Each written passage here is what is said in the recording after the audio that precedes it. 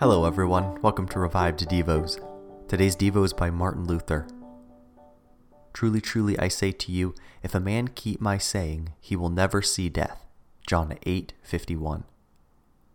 By these words, Christ breaks entirely with the Jews, for he ascribes such virtue to his teaching that it becomes a powerful emperor over Satan, death, and sin, one to give and sustain eternal life.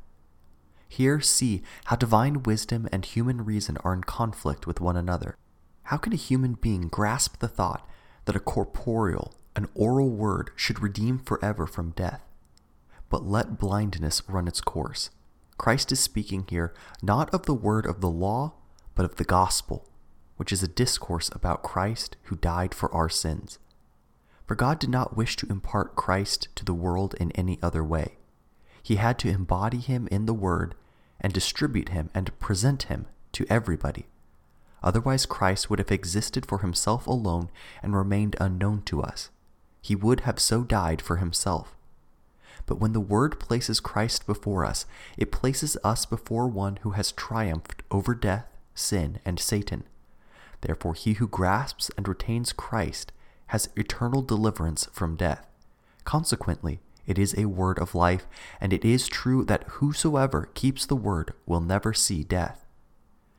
From this, we may well understand what Christ meant by the word keep. It's not such keeping as one keeps the law by good works, for this word of Christ must be kept in the heart by faith and not by good works.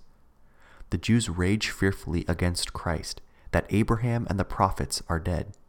They know nothing of what it is to keep, to die, or to live. And to keep is not said in vain. For there's a conflict and battle when sin bites, death presses, and hell faces us.